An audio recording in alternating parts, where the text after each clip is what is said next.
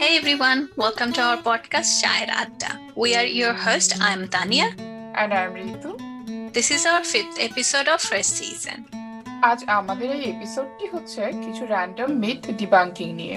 ইন্টারনেটে লোকে মুখে এবং কল্পকাহিনী থেকে আমরা প্রচুর মিথস শুনে থাকি। গ্রিক শব্দ মিথোস থেকে মিথ শব্দের উৎপত্তি, যার অর্থ গল্প কিংবা কিংবদন্তি। Italy's one of the most respected writers and journalist Italo Calvino quotes, "Myth is the hidden part of every story, the buried part, the reason that is still unexplored, because there are as yet no words to enable us to get there. Myth is nourished by silence as well as by words." Myth নিয়ে সবচেয়ে সংক্ষিপ্ত সুন্দর কোটসটি হচ্ছে myths আর public dreams, dreams আর private myths. এটি US mythologist ও লেখক জোসেফ জন ক্যাম্পবেলের। Very well said. তাহলে শুরু করা যাক। মানুষ তাদের মস্তিষ্কের মাত্র 10% ব্যবহার করে এই মিথ দিয়ে। The human brain is complex. Along with performing millions of mundane acts, it issues problem and comes up with elegant solution. এটি সমস্ত মানবিক অনুভূতি, আচরণ, অভিজ্ঞতার পাশাপাশি স্মৃতিশক্তি ও আত্মসচেতনতার ভান্ডার। সো এতে অবাক হওয়ার কিছু নেই যে মস্তিষ্ক নিজের কাছে একটি রহস্য হয়ে আছে। Neurologist Barry Gordon at Johns Hopkins School of Medicine in Baltimore says, though it's an attractive idea, but the 10% myth is so wrong, it is almost laughable. যদিও এই মিথ শুরু করার জন্য কোনো নির্দিষ্ট অপরাধী নেই, তবুও এই ধারণাটি আমেরিকান মনোবিজ্ঞানী এবং লেখক উইলিয়াম জেমসের সাথে সংযুক্ত, যিনি দ্য এনার্জিস অফ মেনে যুক্তি দিয়েছিলেন যে আমরা আমাদের মেন্টাল এবং ফিজিক্যাল রিসোর্সের মাত্র একটি ছোট অংশ ব্যবহার করে থাকি। এটি আলবার্ট আইনস্টাইনের সাথেও যুক্ত ছিল। অনেকে ধারণা করেছেন যে তার হাই ইন্টেলেক্ট বোঝাতে এটি ব্যবহার করেছিলেন। The human brain is quite busy all day and night, using about 20% of body's resources, and it never really turns off until death. Amazing. আপনি মনোযোগ না দিলেও মস্তিষ্কের বেশিরভাগ অংশই বিভিন্ন ধরনের কাজে ব্যস্ত থাকে। আসলে আমাদের মস্তিষ্কের বিভিন্ন অংশ সবসময় সক্রিয় থাকে, যা মিথ 10%-এর চেয়ে অনেক বেশি। একটি নতুন স্কিল শেখা, gaining a new memory, or thinking about a person's face can all stimulate our brain in different ways. যে কোনো এমআরআই স্ক্যানে আপনি দেখতে পারবেন যে যে কোনো শব্দ বলার কারণে মস্তিষ্কের 10%-এরও বেশি লাইট আপ হয়ে যায়। বিজ্ঞানীরা মস্তিষ্কের এমন কোনো এরিয়া উন্মুক্ত করতে পারেনি যা চিন্তা ভাবনা, আবেগ বা মুভমেন্ট দ্বারা প্রভাবিত হয় না। কি অবাক করার বিষয়, তাই না? আমরা হয়তো আমাদের দৈনন্দিন জীবনে এভাবে কখনো ভেবেও দেখি না। হ্যাঁ, অন্যদিকে যেমন আমরা আবার ছোটবেলা থেকে শুনে আসছি যে লাল রং দেখলে ষাঁড় রেগে যায়। ইভেন আমরা মুভিগুলোতেও এমনটা দেখি যে bull fighters known as matadors red cape পরে বুল রিং এ শো করছে ষাঁড়গুলোকে রাগানোর জন্য।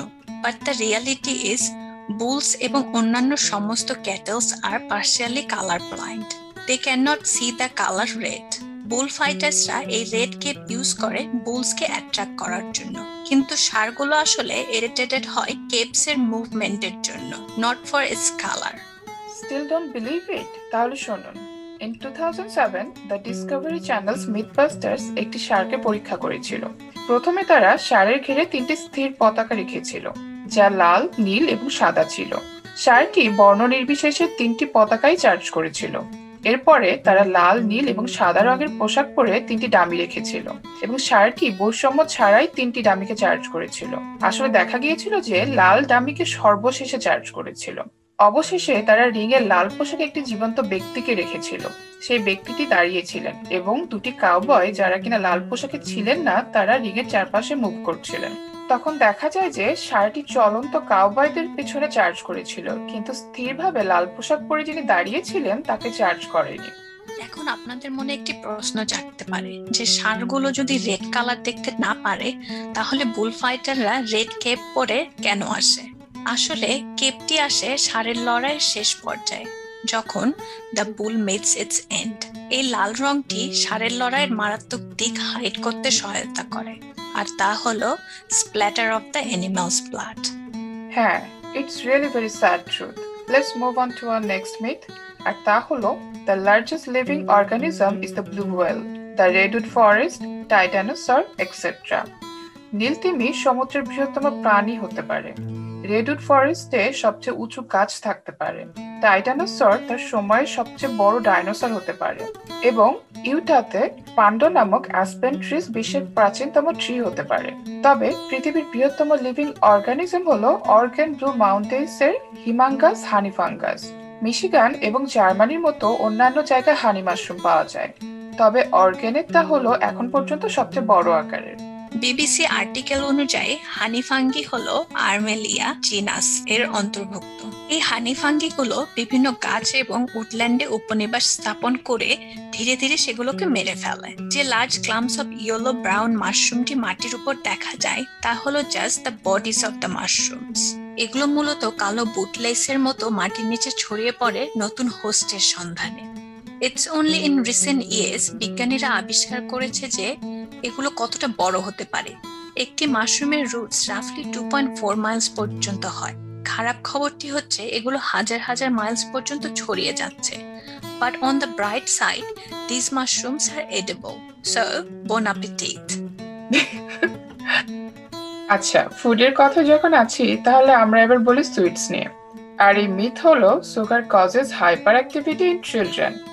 যখন কোনো পার্টিতে একদল বাচ্চাদেরকে কেক এবং সোডা দেওয়া হয়, before you know it they will be bouncing off the walls, right?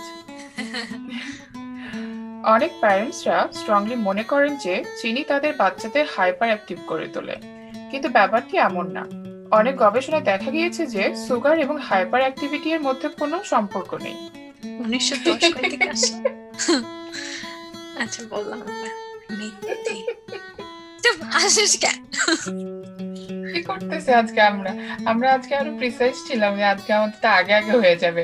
কি যে করতেছি। তাই হয়, আমরা সবসময় যা বলি তার উল্টাটা হয়। ওকে। হ্যাঁ, এই সুগার হাইপার অ্যাক্টিভিটির মিথের কাহিনীটি 1970 দশকের মাঝামাঝি এক গবেষণার উপর ভিত্তি করে বলা হয়েছিল, যেখানে একজন ডক্টর একটি বাচ্চার ডায়েট থেকে চিনি কাট করেছিলেন এবং যার কারণে এই বাচ্চার আচরণে উন্নতি ঘটেছিল। এরপর থেকে আরো অনেক রিসার্চে এমন প্রমাণ হয়েছে যে চিনি ছাড়াও বাচ্চাদের হাইপার অ্যাক্টিভিটি বেড়ে যায়। একটি গবেষণায় পিতামাতাকে তাদের বাচ্চার সুগারি ড্রিঙ্কস খাওয়ার পর হাইপার অ্যাক্টিভিটি পরিমাপ করতে বলা হয়েছিল। তবে প্যারেন্টসদের কাছে অজানা ছিল যে ড্রিঙ্কসটি আসলে সুগার ফ্রি ছিল। But the parents still rated their child as more hyper active. একদম ঠিক। এমনকি কিছু গবেষণায় দেখা গিয়েছে যে চিনি আসলে শান্ত হওয়ার প্রভাব ফেলতে পারে, কারণ এটি সেরোটোনিন নামক কেমিক্যাল তৈরি করে, which contributes to a feeling of well-being. We think that kids are acting out in a birthday party because of having sweet snacks. তবে তারা আসলে গেম খেলা এবং বন্ধুদের সাথে থাকার কারণে টু এক্সাইটেড হয়ে যায়, not for that sweet snacks. এসব ছাড়াও আরো অনেক অনেক মিথ রয়েছে বিভিন্ন বিষয় নিয়ে, যেগুলো নিয়ে কথা বলার অনেক কিছু রয়েছে। একজন prominent British historian Philip Fernandez Armesto তার ওয়ার্ল্ড অফ মিথস এ বলেছেন, কোনো জনগোষ্ঠীকে জানতে হলে জানতে হবে তাদের মিথকে। কোনো জনগোষ্ঠীর ইতিহাসকে উপলব্ধি করতে হলে এটিকে দেখতে হবে তাদের চোখে, অর্থাৎ মিথের মধ্যে দিয়ে। হ্যাঁ, আসলে এত মিথ আসলে একদিনে বলে শেষ করা সম্ভব নয়, কারণ ভিন্ন ভিন্ন জনগোষ্ঠীর ভিন্ন ভিন্ন ধরনের মিথ, আর এইসব জনগোষ্ঠীকে জানার জন্য তাদের মিথগুলো জানার কোনো বিকল্প নেই। তবে আজ আমাদের এখানেই শেষ করতে হচ্ছে। ধন্যবাদ সবাইকে আমাদের সাথে থাকার জন্য। যদি আপনাদের আমাদের এই এপিসোডটি ভালো লেগে থাকে তাহলে অবশ্যই ফ্যামিলি অ্যান্ড ফ্রেন্ডসদের সাথে শেয়ার করতে ভুলবেন না। আশা রাখছি আমাদের নেক্সট এপিসোডেও আপনারা আমাদের সাথেই থাকবেন। ভালো থাকবেন, সুস্থ থাকবেন। ধন্যবাদ।